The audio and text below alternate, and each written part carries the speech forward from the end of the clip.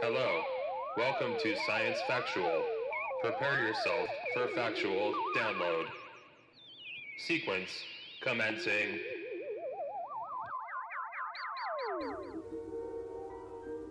There is a fifth dimension, beyond that which is known to man. It is a dimension as vast as space and as timeless as infinity. It is the middle ground between light and shadow, between science and superstition. And it lies between the pit of one's fears and the summit of one's knowledge. You are now traveling through a dimension of imagination. You just crossed over into the Twilight Zone.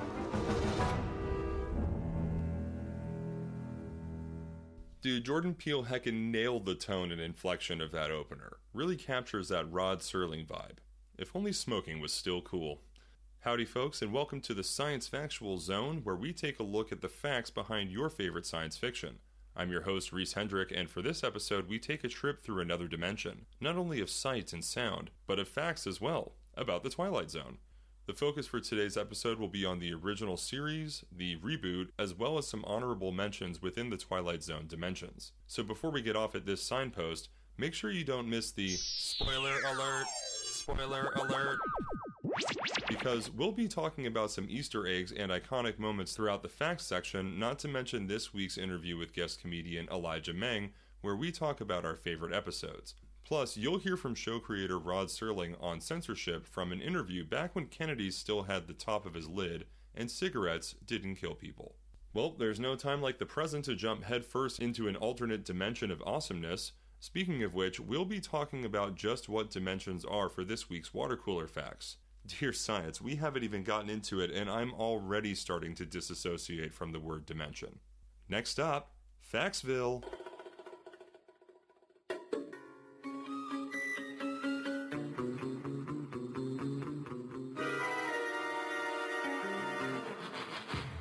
The Twilight Zone, marketed as Twilight Zone for its final 2 seasons, is an American science fiction horror anthology television series created and presented by Rod Serling, which ran for 5 seasons on CBS from October 2, 1959 to June 19, 1964.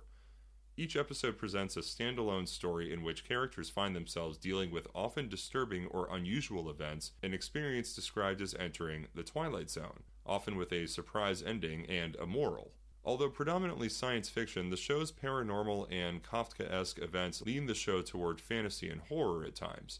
The phrase Twilight Zone, inspired by the series, is used to describe surreal experiences. Serling served as an executive producer and head writer. He wrote or co-wrote 92 of the show's 156 episodes. He was also the show's host and narrator, delivering monologues at the beginning and end of each episode. Serling's opening and closing narrations usually summarize the episode's events, encapsulating how and why the main characters had entered the Twilight Zone. In 1997, the episodes To Serve Man and It's a Good Life were respectively ranked at 11 and 31 on TV Guide's 100 Greatest Episodes of All Time. Serling himself stated that his favorite episodes of the series were The Invaders and Time Enough at Last. The Twilight Zone is regarded as one of the greatest television series of all time. In 2002, the series was ranked number 26 on TV Guide's 50 Greatest TV Shows of All Time. In 2004, it was ranked number 8 on TV Guide's Top Cult Shows Ever, moving to number 9 3 years later. In 2013, the Writers Guild of America ranked it as the 3rd best written television series ever, and TV Guide ranked it as the 4th greatest drama, the 2nd greatest sci-fi show, and the 5th greatest show of all time. And in 2016, the series was ranked number 7 on Rolling Stone's list of the 100 greatest shows of all time. By the late 1950s, Rod Serling was a prominent name in American television. His successful television plays included Patterns and Requiem for a Heavyweight, but constant changes and edits made by the networks and sponsors frustrated Serling. In Requiem for a Heavyweight, the line "Got a match?" had to be struck because the sponsor sold lighters. Other programs had similar striking of words that might remind viewers of the competitors to the sponsor, including one case where the sponsor Ford Motor Company had the Chrysler Building removed from a picture in the New York City skyline. According to comments in the 1957 anthology Patterns, Serling had been trying to delve into material more controversial than his works of the early 50s.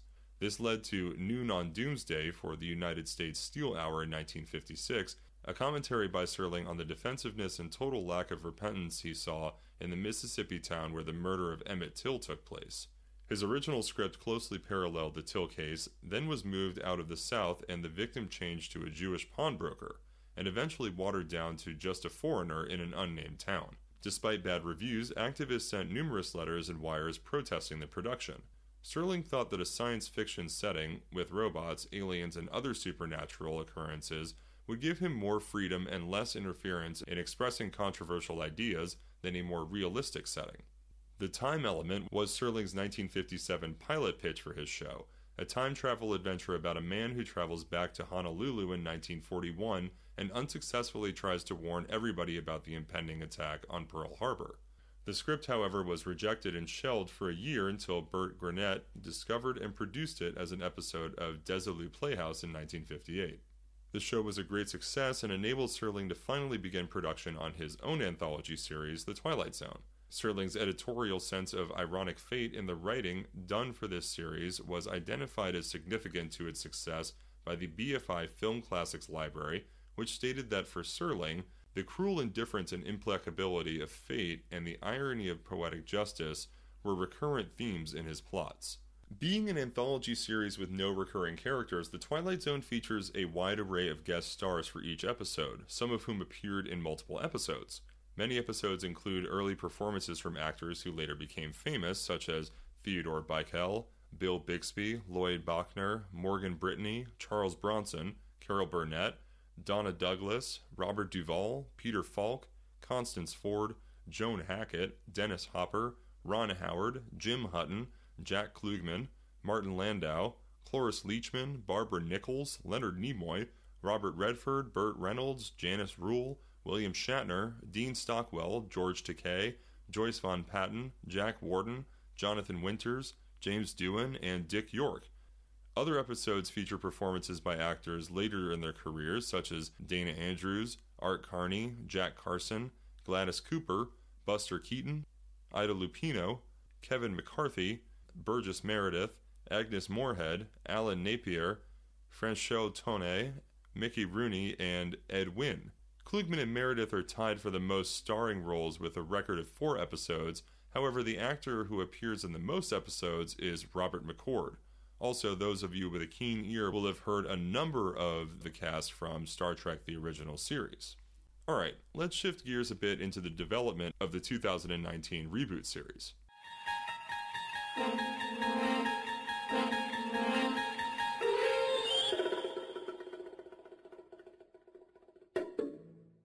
As in the original series, each episode in this incarnation of the Twilight Zone deals with a different topic, addressing such subjects as supernatural occurrences, racism, social issues, misinformation in the press, alien invasions, and immigration, with an unusual and unexpected twist in each program.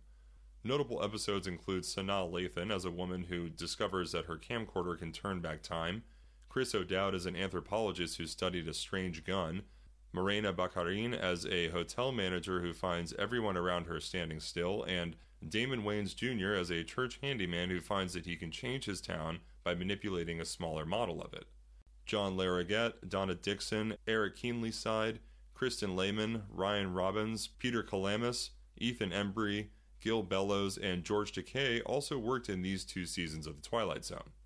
In addition to increasing the altitude, Nightmare at 30,000 Feet follows a path that is different from the iconic 1963 episode starring William Shatner, Nightmare at 20,000 Feet. The 2019 episode you might also like is connected with the classic episode To Serve Man.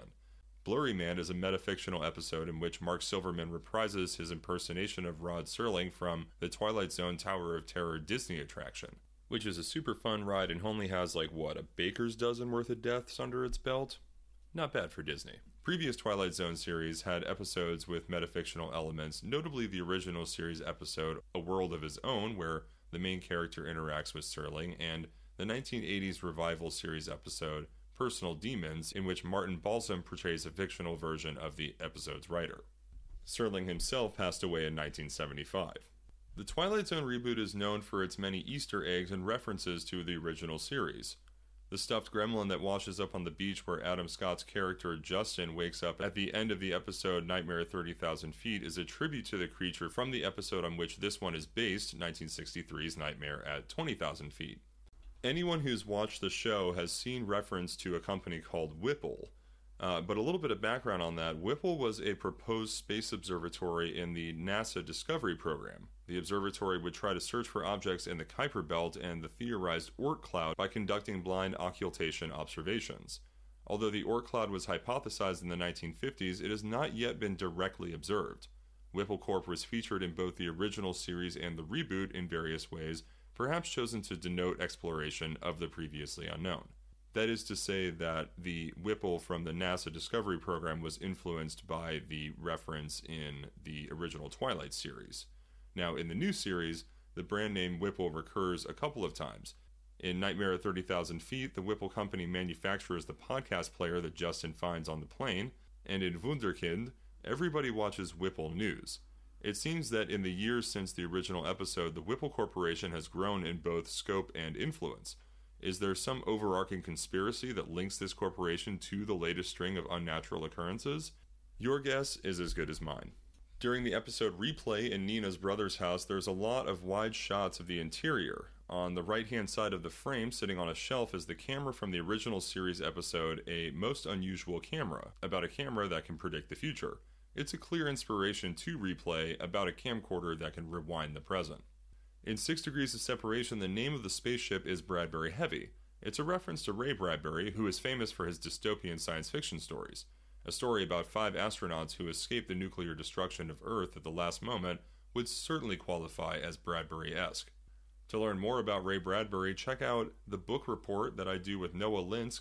Chapter 2 is all about The Illustrated Man, a great collection of science fiction shorts by Ray Bradbury. Definitely check out that episode and that short story collection. You can check that chapter of the book report out on Spotify and Apple Podcasts. In Blue Scorpion, when Jeff visits the gun store, a classic episode of The Twilight Zone is playing in the background. That episode is the aforementioned A Most Unusual Camera. The finale has a cool reveal. It turns out that this entire time the Twilight Zone directors have been hiding a running Easter egg in the prior 9 episodes. Look carefully, and in at least one scene there will be the same suited man posed similarly to Rod Serling. I'll leave it up to you to find Blurry Man in each of the first season episodes. Aside from the 1959 series and the 2019 reboot, there are 2 other major iterations of the show, most notably the 1985 series produced from September 27, 1985 to April 15, 1989. It's the first of 3 revivals, and like the original, it featured stories in a variety of speculative fiction, commonly featuring characters from a seemingly normal world stumbling into paranormal circumstances. Unlike the original, however, most episodes contained multiple self-contained stories instead of just one. The voiceover narrations were still present, but were not a regular feature as they were in the original series. Some episodes had only an opening narration, some had only a closing narration, and some had no narration at all. The multi-segment format liberated the series from the usual time constraints of episodic television, allowing more stories ranging in length from 8-minute quickies to 40-minute mini-movies. The series ran for 2 seasons on CBS before producing a final season for syndication. The opening music was done by Jerry Garcia, man. Awesome. Love Jer Bear. Additionally, there's a Lost Episodes version narrated by James Earl Jones that showcases 2 episodes penned by Serling in the late 60s. But we'll get into that and more, because up next we have a great interview with Elijah Mang, local Portland comic who I got to sit down with and chat about how we love Twilight Zone and some of our favorite episodes after the Kelly's Olympian comedy open mic in downtown Portland, hosted by the very awesome John O'Gernhardt.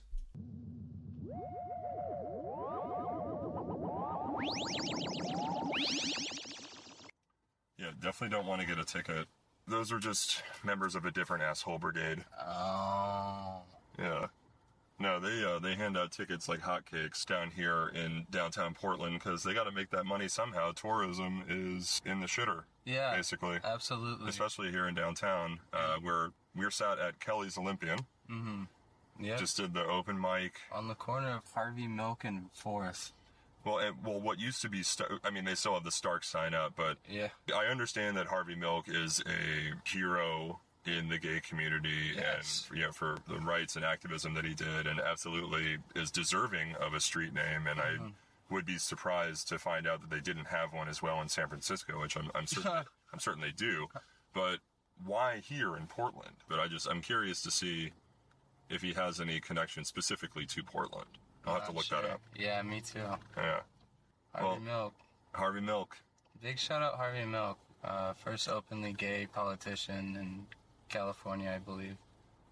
Yeah, oh, most certainly. And the movie with Sean Penn and James Franco was not good. Yeah, that was... Yeah, I did watch it. It was a bad look. But hey, big shout out James Franco. No. no shout outs to James Franco. No, James Franco can eat a dick. Yeah, fuck James Franco. Yeah, seriously. Yeah, not a great guy. No, absolutely not. He's yeah, fuck James Franco. Well, we're not here to talk about James Franco. No. We're here to talk about something quite possibly entirely different. Okay.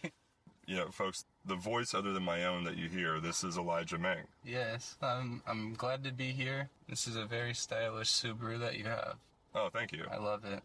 Unpaid plug hour. Subaru Crosstrek, folks, check it out. Yes. Subaru Crosstrek, it's a great car. Drove across the country in it. Didn't have any too many issues. Doing all right.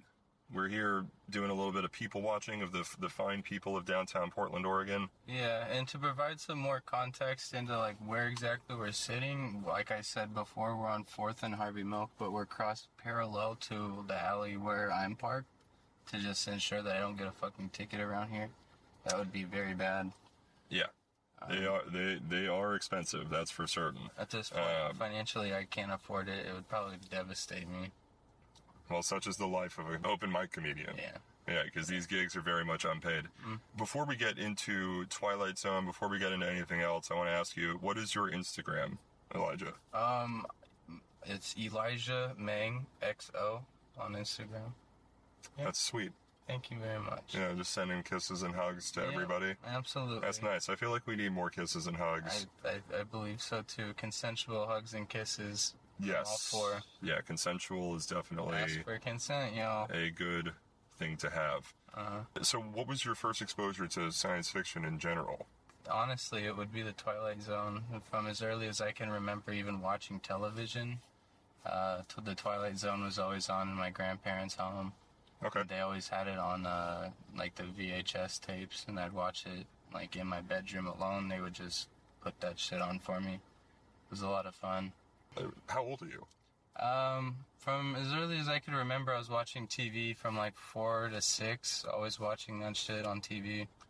How old are you currently? I am not 4 to 6, I'm 23 years old. Okay. Yeah. So, yeah, so I would say that most 23-year-olds don't have experience or exposure to the original Twilight Zone. Oh, yeah. I would say maybe in passing, or maybe checking it out a little bit after watching the newer one. Yeah, for sure.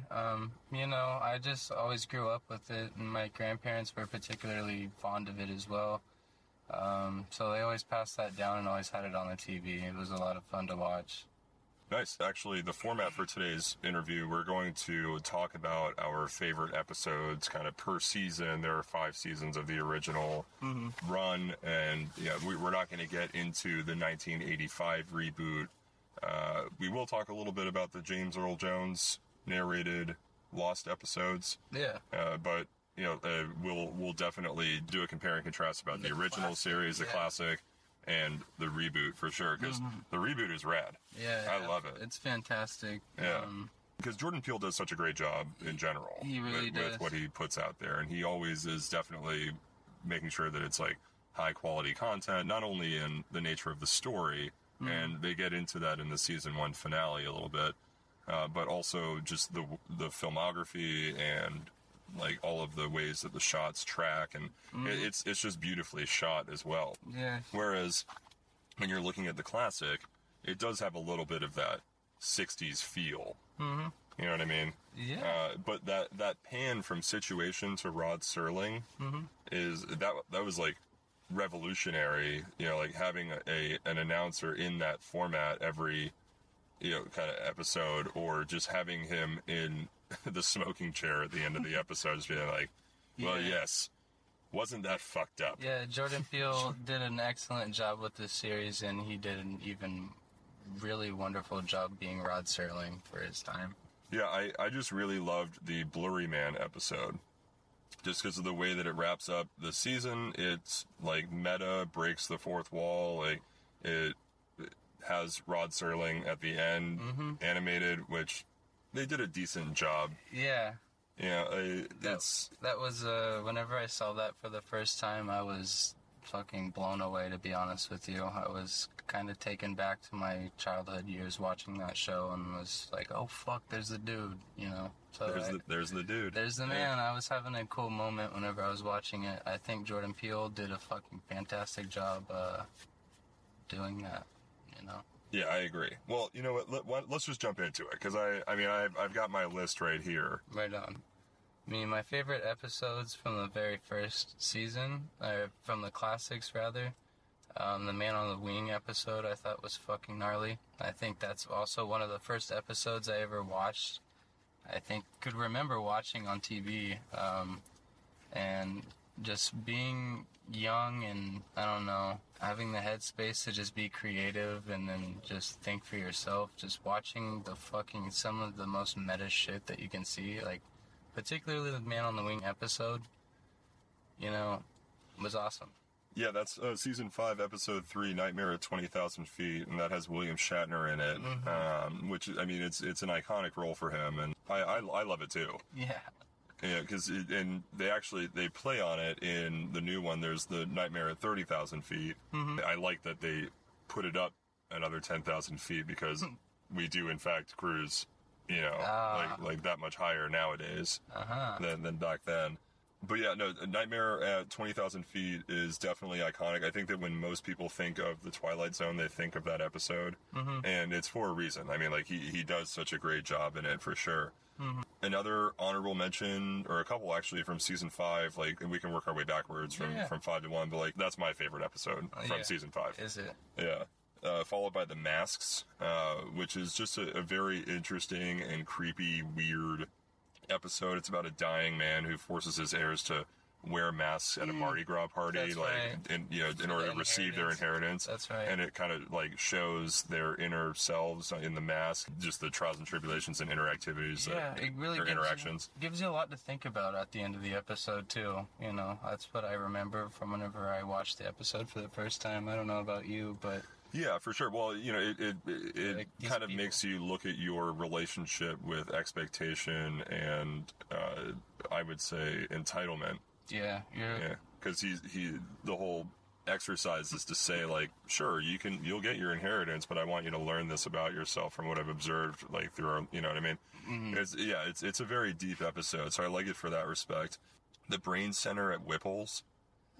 Whipple is a fake company that is featured in the Twilight Zone, and is the sponsor in the new season, that episode 6 Degrees of Freedom, where they think they're when they are in an alien simulation. Dude, that is, across every piece of Twilight Zone, that is my favorite episode. Yeah, is it? It is so fucking well written, the alien simulation, well made. But we'll dive into that when we get to season, or the reboot, series. But I just find it, I like how they make these little Easter egg connections, of which there are many. Holy shit, yes, have been reading article on article about, and then there's this, and then there's that, and then there's also remember the whole thing with 1015 in the reboot, of which there is no explanation, but we'll go through all of the instances of when that comes up. There is an allusion to 1015 from the old series? No, in the new one. Yeah, that's uniquely for the new one. For sure. But the connection to Whipple. Oh, okay. Yeah, Whipple Corp. Being featured in the new one as the sponsor for the Mars. Mission. The Served Man episode. Shit, somebody's backing up on you really close. Yeah. I mean, they really don't need to get that close to me. They have plenty of forward room. They do. This Toyota Camry is awfully close to my friend Reese here. I'm feeling unsafe in the Subaru Crosstrek. Well, thankfully, the Subaru Crosstrek comes with a number of safety features in order to ensure the safe arrival of you and your family. I mean, every single Subaru commercial I've ever seen has a fucking family in it. Come to think of it. Yep. Season 4 was a pretty good season. Seasons 3 and 4 of the original series, are kind of not lost on me, but I can only watch so much Twilight Zone, so I had a little bit of like that 2:30 feeling. Yeah. It's like I've been watching nothing but Twilight Zone because there are hundreds of episodes. Yeah, holy shit. I think like across all of it, there are like over 300. I'll have to get an exact figure as a fact, but I think in season 1 alone, there's like 38. Yeah. So yeah. Yeah, I think there's you could probably average it out to 30 across. I mean, there's a minimum of there's at least 200 episodes easily across the multiple series. But Valley of the Shadow in season 4, that's episode 3. It's a reporter who visits a town whose inhabitants can like manipulate time, energy, and matter. Dude, and it has James Doohan in it, who was also from Star Trek. He's Scotty. That is the epitome of science fiction. You know what I mean? Like, it's just like... Yeah, that was a fucking gnarly episode, too. Yeah, I just love that kind of writing. It reminds me of Isaac Asimov, who's one of my favorite science fiction writers. Okay. As well as, like, a little bit of Philip K. Dick in there. Just from, like, the slipping, like, dimensional slipping kind of thing, and just, like, being in a dimension where the laws of physics and metaphysics are different, like in the way that we can interact with our environments. Like, that's all very, I think that's excellent science fiction writing. Just kidding. Season 3, episode 36, Cavender is coming. It has Carol Burnett in it. That one's super funny. It's not necessarily science fiction, but it's an angel can earn his wings by helping a down on her luck woman, like, find some sort of success in life. And if he can do that, he gets his wings. And, like, that's a classic trope, you know what I mean? Yeah. Like, the whole an angel getting its wings kind of thing. Yeah. And Carol Burnett, I grew up watching the Carol Burnett show. Did you? Yeah, like it's so like Nick at Night and stuff like that. Because like you're 23, I'm about to be 33. I did watch Nick at Night a lot. Yeah. Carol Burnett. It also doesn't help that I took a lot of mushrooms this morning. Well, that's okay. And showed up to this kind of unprepared, but I'm really glad to be here. We're glad to have you here, mushrooms and all. Yeah. Is it the mushrooms that guy was giving out? If it was, then I wasn't there. But okay. I don't know. There was this fella who was giving out mushrooms at Haymaker. Oh, yeah. Yeah, that was mushrooms. Oh yeah? No, were they legit? Because I've been waiting for one of you to take them, so like... Yeah. Yeah, they're legit. I mean, they do the trick for sure. Okay. Yeah. Neat. Well... Talking about good old substance abuse here on this podcast, and I love it. I don't know that it's so much substance abuse as it is for substance use. So I mean, it's not like I abuse the shit out of my drugs. I don't fucking care. I'll do a lot and then go grocery shopping or something. No, I don't recommend that, but do your drugs safely, kids. Yeah, oh yeah, please do your drugs safely. Like, do not go to a pill party and just take a handful of pills out of a bowl and mix shit. Like, I can't believe some of the articles that I read is so ridiculous. Like, wow, yeah. Do not do that. I have a good close friend who's provided me with a lot of fentanyl test strips and shit. That's fantastic. Yeah. So If you're gonna do cocaine, kids, anything bring white. bring your fentanyl test strips, please. Test your white shit. Yeah, fentanyl is not tight. Do not do it. Unless you're like literally dying from multiple kinds of cancer. In which case, get it administered by a professional and have a fun time. Yes. While you still can. So moving back to season 2, I liked episode 10, A Most Unusual Camera. Like a thief steals a camera, and when he takes pictures, it predicts like the near future. Oh yeah. And that is another thing that has been referenced in like Futurama and all sorts of like all sorts of stuff. And the replay or rewind episode in the new season, when that woman's taking her son to college and they encounter the racist cop over and over again, and like she presses the rewind thing, I feel like that had a little bit of an influence. Like, or this had an influence on that insofar as like the story dealing with the capacity to mess with time and electronics. So I thought that was a fun one. Also, another really quirky one, which it just like makes me think of Clue, is season 2 episode 28. Will the real Martian please stand up? The police are trying to figure out which like diner patron is like a Martian invader. I remember that episode too. And it just seems so almost slapstickish. Yeah, they're trying to figure out who's the odd one to cast out in the group. It's funny. Yeah. They're all speculating, but right, like trying to catch each other in a thing. Yeah.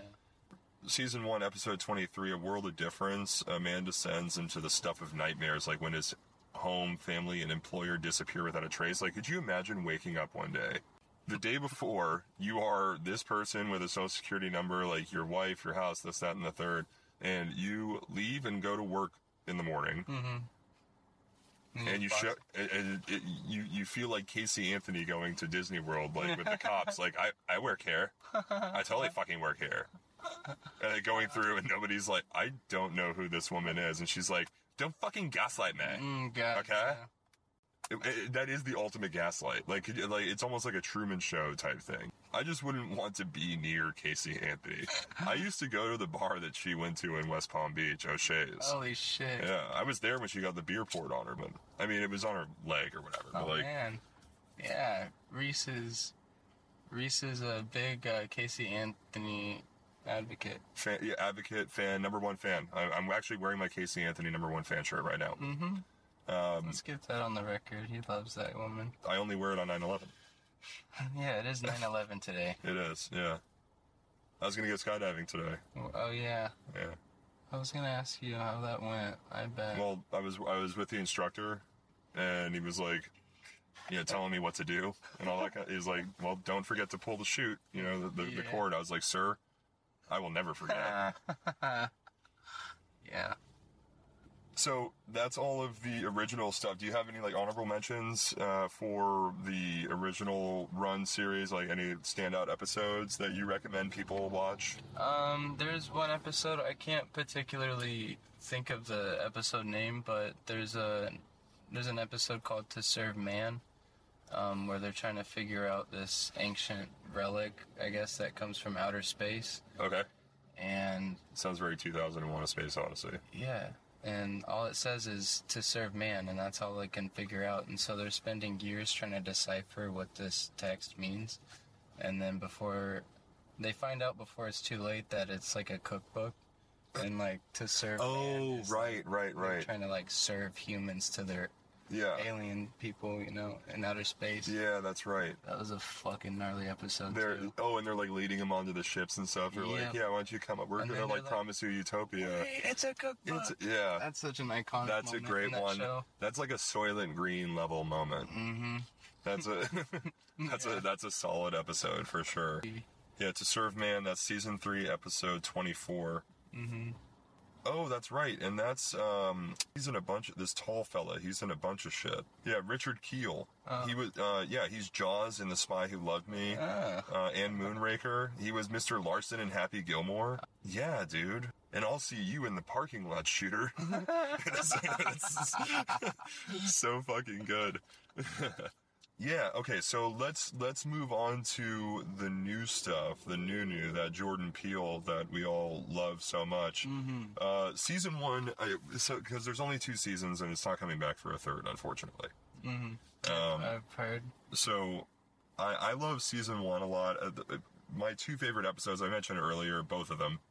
But my favorite is 6 Degrees of Freedom, which is an amazing episode for many reasons, about a space crew preparing for the first human flight to Mars, which is faced with what's called in the description a life-altering decision and its consequences. Yeah, no fucking shit, dude. Like, they're on the launch pad and a nuke is coming their way, and they're literally having to make split decision to say, do we launch or do we get down and out? Like, can we maybe make it to the bunker? Like, yeah, I would say fuck that. Let's go. That is definitely. Let's be Audi 5000. You know what I mean? Like, get up out of here. And dude, the whole thing, and then the simulation angle. I love simulation theory. Yeah. I think that it's improbable that we're in a base reality. So, and I think that psychedelics help prove that. because we're fucking with that incoming frequency. Yeah, you know what I mean? Like our brains, which all of the dude.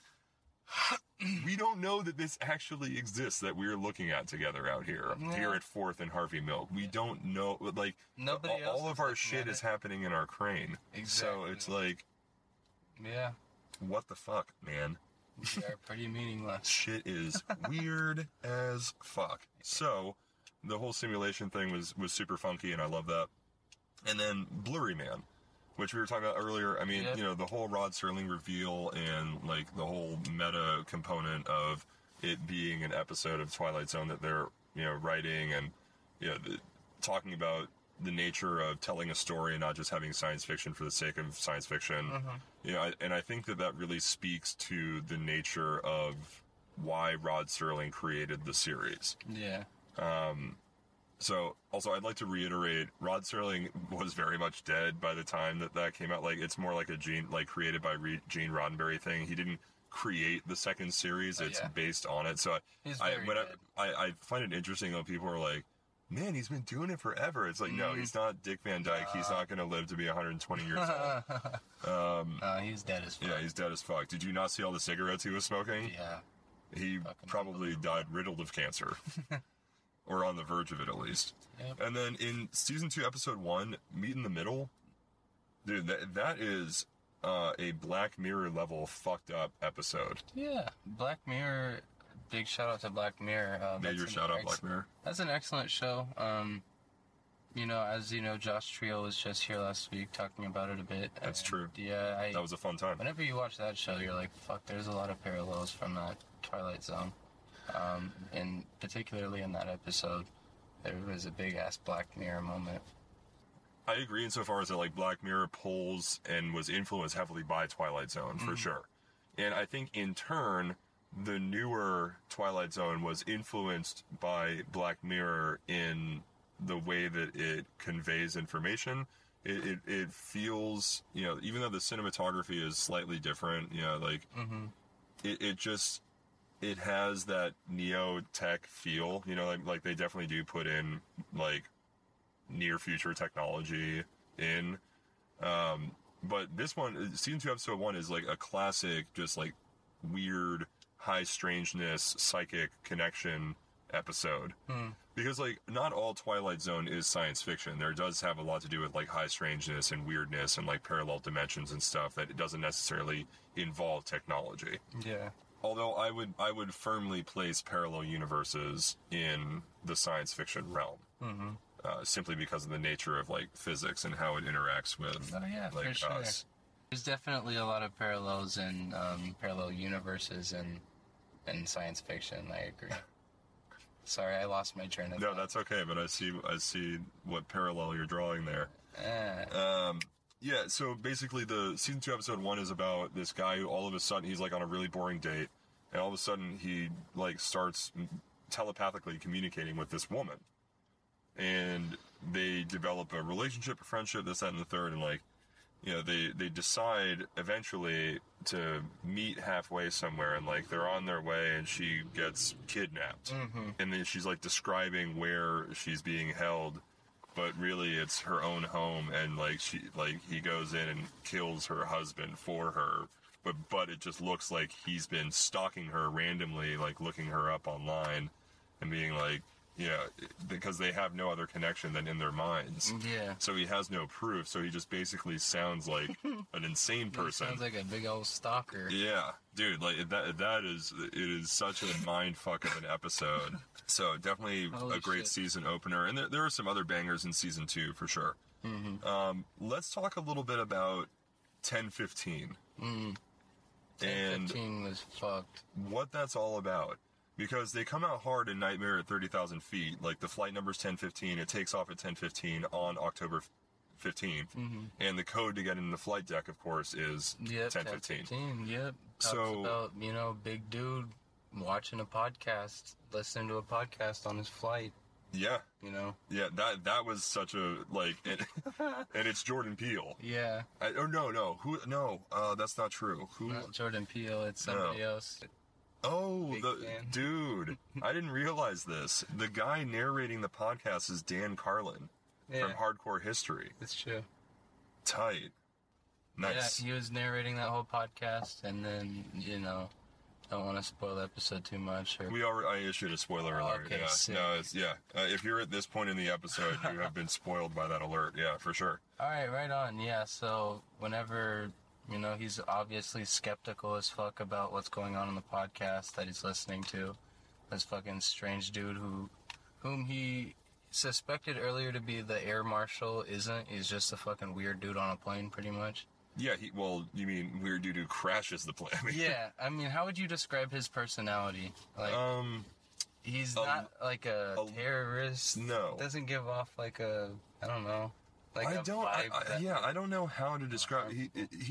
I would say that their interactions are a little surreal because of how calm he is and open to the It feels as though he's in cahoots with the podcast that's playing. You know what I mean? Yeah.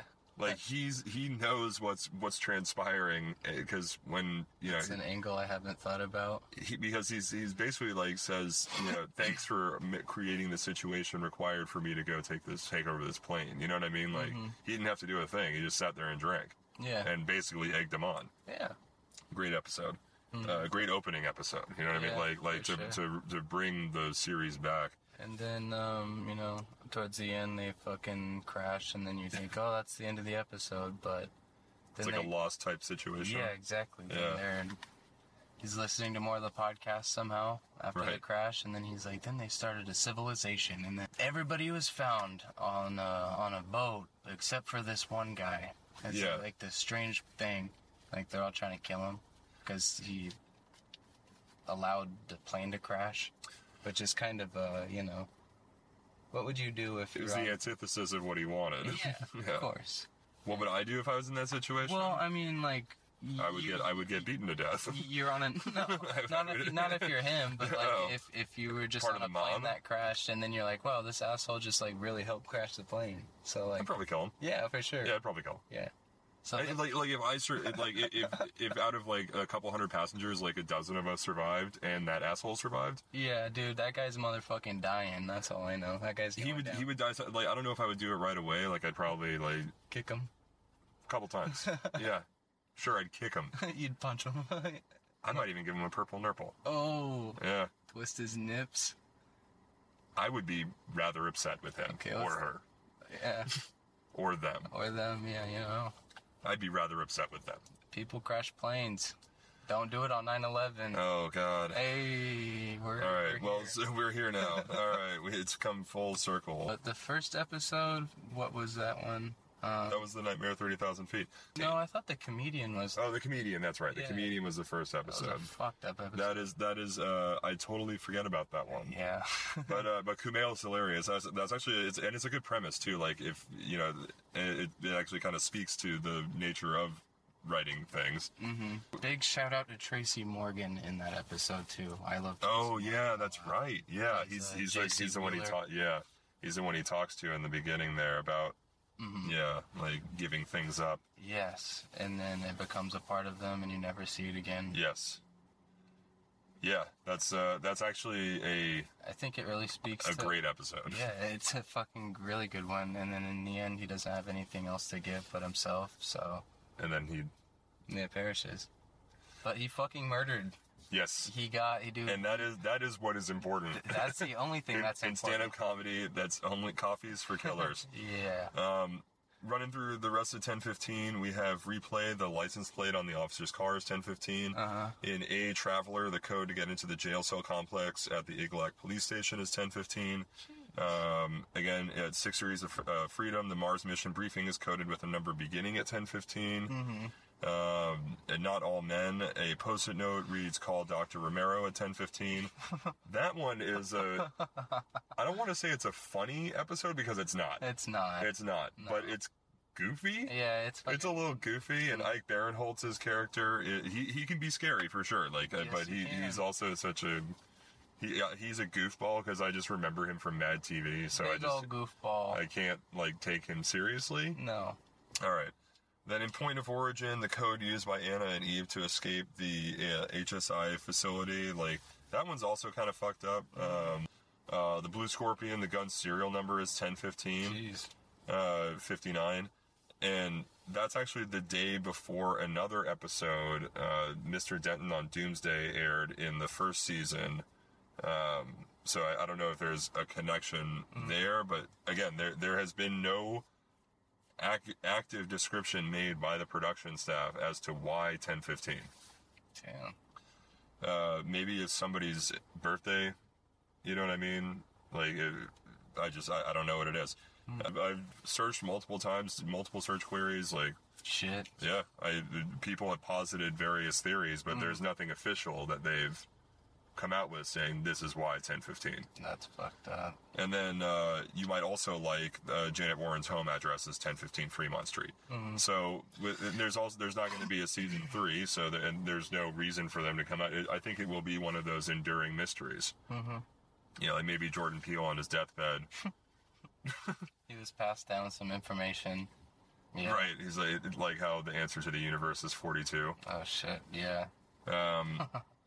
But yeah, there's also Twilight Zone 1985, opening by the Grateful Dead. That's a groovy little ditty.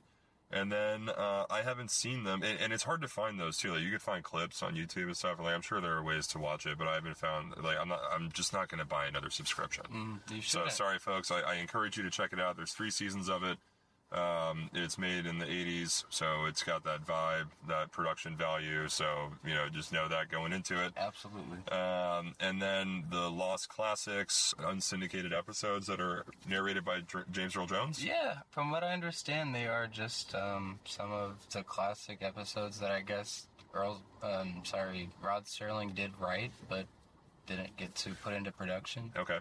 So, yeah, James Earl Jones did a fantastic job narrating that series. I think it's just a 2-episode series.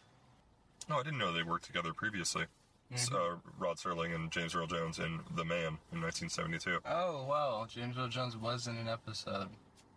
No, this is a film. Oh. Yeah, They were in a film? Yeah, it's a political film. Oh, really? They got to work together.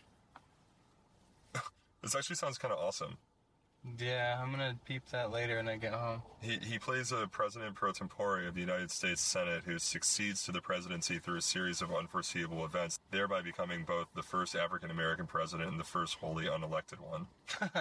Nice. I'm gonna fucking check that out. Yeah, that sounds awesome. Played by James Earl Jones. Played by James Earl Jones, called The Man in 1972, directed by Rod Serling. Ooh. Tight. Ooh. That sounds fantastic.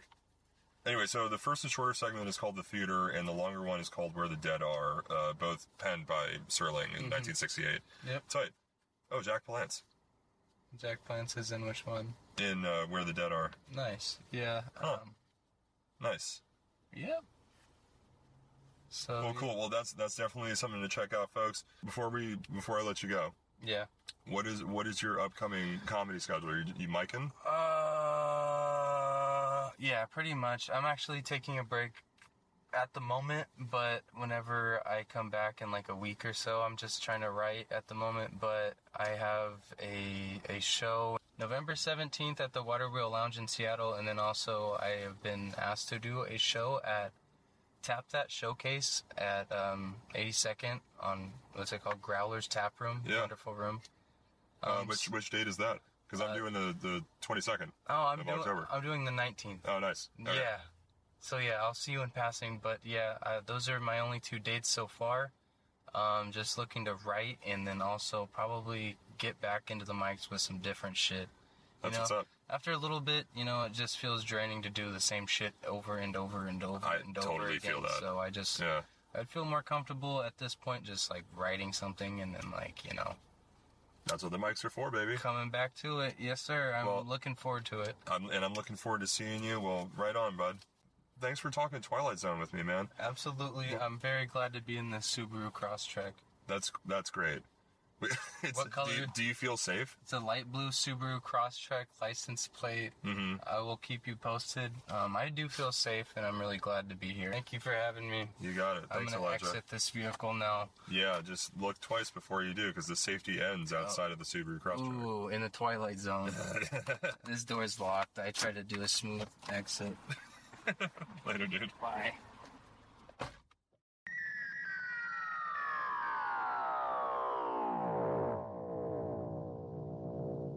Always a fun time hanging out with Elijah. He's a good kid who happens to be super funny, so check out his set at Growler's Tap Room on October 15th. That show starts at 8:30. By the way, there are 243 total episodes of The Twilight Zone. Plenty to watch.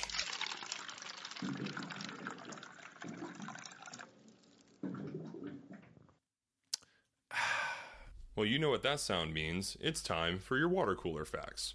So what exactly is an alternate reality? Well, it can be easily defined as worlds that exist next to, in parallel of, or in place of our own. The good folks over at GiantBomb.com lay out the various types of encounters one can have outside of our base reality. Up first, we have the parallel universe.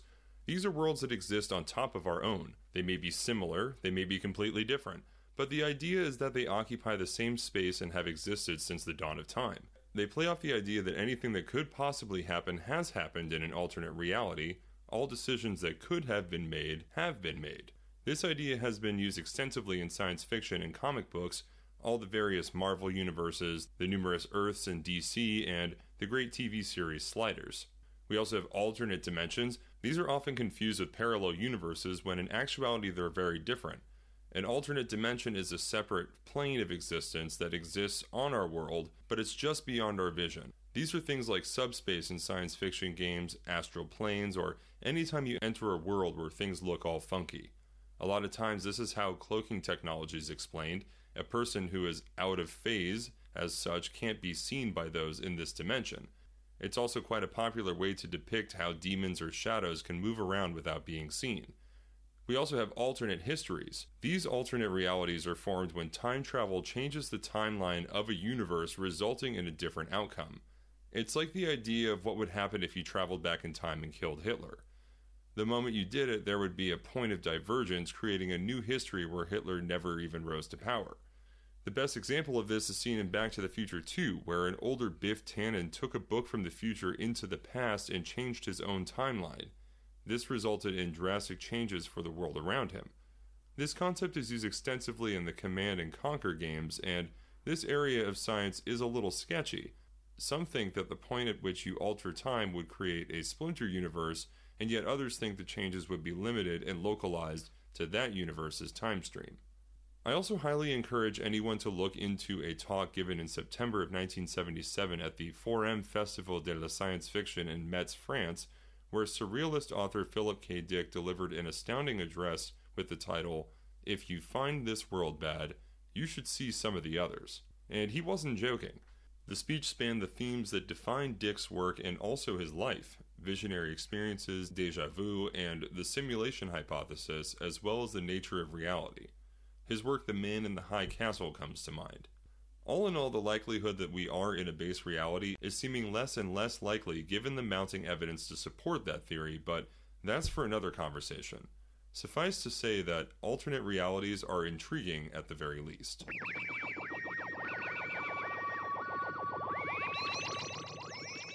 I'd like to thank my sources for this week's episode, which include boingboing.net, imdb.com, and my own nerd knowledge, as well, of course, as Wikipedia, because if it's on Wikipedia, it has to be from an alternate dimension. Next week, we find ourselves back in comic book land with a look at the iconic Transmetropolitan series. I sit down with the hilarious Aaron Harleman to talk life and comics at the Haymaker Power Hour comedy mic, one of the best in the city, hosted by the most dynamic of duos, Jamie Carbone and Amanda Lynn Deal. You can catch that episode on Transmetropolitan, airing Tuesday, September 20th from 8 to 9 a.m., only on Shady Pines Radio. Download the free Shady Pines Radio app for amazing content 24 hours a day, 8 days a week. It's free. But before we go, I have a clip of Rod Serling queued up where he discusses the nature of censorship in writing and production, which gives significant insight into the mind behind the iconic series that is The Twilight Zone.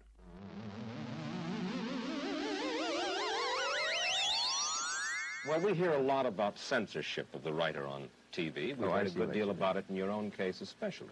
Well, depending, of course, on the thematic treatment you're using, if you have the temerity to try to dramatize a theme that involves any particular social controversy currently extant, then you're in deep trouble.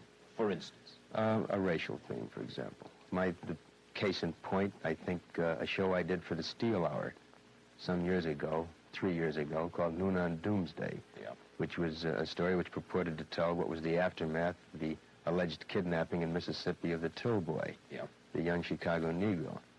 And I wrote the script using black and white initially. Then it was changed to suggest an unnamed foreigner. Then the locale was moved from the South to New England, and I'm convinced they'd have gone up to Alaska or the North Pole and using Eskimos as a possible minority, except I suppose the costume problem was of sufficient severity not to attempt it. But it became a lukewarm, vitiated, emasculated kind of show. You went along with it, though? All the way. I protested. I went down fighting, as most television writers do. Thinking, in a strange, oblique, philosophical way, that better say something than nothing. In this particular show, though, by the time they had finished taking Coca-Cola bottles off the set because the sponsor claimed that this had Southern connotations, suggesting to what depth they went to make this a clean, antiseptically, rigidly acceptable show. Why, it bore no relationship at all to what we had purported to say initially. Paddy Chayefsky has talked about the insidious influence of what he calls pre-censorship. How does that work? Pre-censorship is a practice, I think, of most television writers. I can't speak for all of them. This is the prior knowledge of the writer of those areas which are difficult to try to get through. And so a writer will shy away from writing those things which he knows he's going to have trouble with on a sponsorial or an agency level. We practice it all the time. We just do not write those themes which we know are going to get into trouble. Who's the culprit? Is it the network, the sponsor? It sure is not the FCC. No, it's certainly not the FCC, ideally speaking, of course. It's a combination of culprits in this case, Mike. It's partly network. It's principally agency and sponsor. In many ways, I think it's the audience themselves. How do you mean? Well, I'll give you an example. About a year ago, roughly 11 or 12 months ago, on the Lassie show, this is a story usually told by Sheldon Leonard, who was then associated with the show. Lassie was having puppies, and I have two little girls, then aged 5 and 3, who are greatly enamored of this beautiful collie, and they watched the show with great interest, and Lassie gave birth to puppies. And Mike, it was probably one of the most tasteful and delightful and warm things depicting what is this wondrous thing that is birth. And after the show, I think there were many congratulations all around, because it was a lovely show. The sort of thing I'd love my kids to watch, to show them what is the birth process and how marvelous it is. They got many, many cards and letters. Sample card from the Deep South, this was. If I wanted my kids to watch sex shows, I wouldn't have had them turn on that. I could take them to burlesque shows. And as a result of the influx of mail, many of the cards, incidentally, as Sheldon tells it, were postmarked at identical moments, all in the same handwriting, but each was counted as a singular piece of mail. And as a result, the directive went down that there would be no shows having anything to do with puppies, that is, in the actual birth process. Well, obviously, it is this wild lunatic fringe of letter writers that greatly affect what the sponsor has in mind. You can understand the position of the sponsor, can't you? In many ways, I suppose I can. He's there to push a product. He has a considerable stake, thus, in what goes on the air. Most assuredly.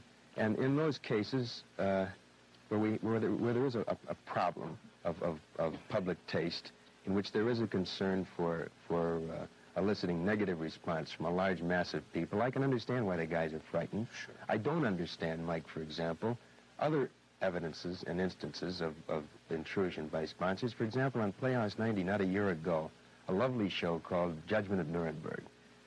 I think probably one of the most competently done and artistically done pieces that 90's done all year.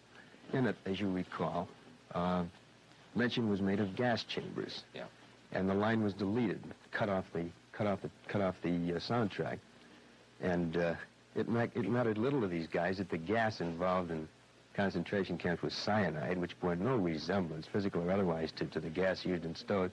They cut the line. Because the sponsor was... He did not want that awful association made between what was the horror and the misery of Nazi Germany with the nice chrome, wonderfully antiseptically clean, beautiful kitchen appliances that they were selling. Yeah. Now, this is an example of sponsor interference which is so beyond logic and which is so beyond taste.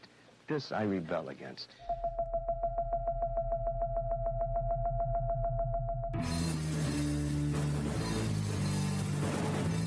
Hey Hey folks, this is Michael Phelps, host of Father's Favorites and the Comedy Open Mic at my father's place, conveniently located at 523 Southeast Grand Avenue in Portland, Oregon.